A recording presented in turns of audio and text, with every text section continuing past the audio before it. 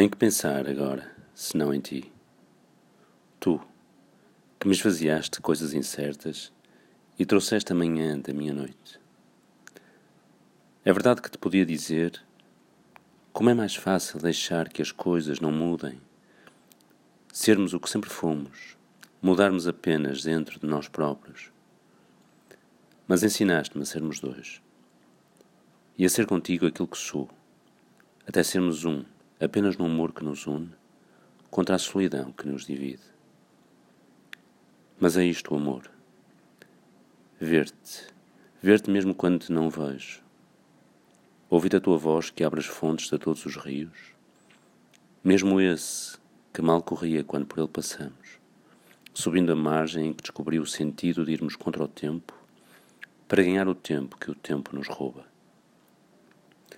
Como gosto, meu amor, de chegar antes de ti para te ver chegar, com a surpresa dos teus cabelos e o teu rosto de água fresca que eu bebo, com esta sede que não passa.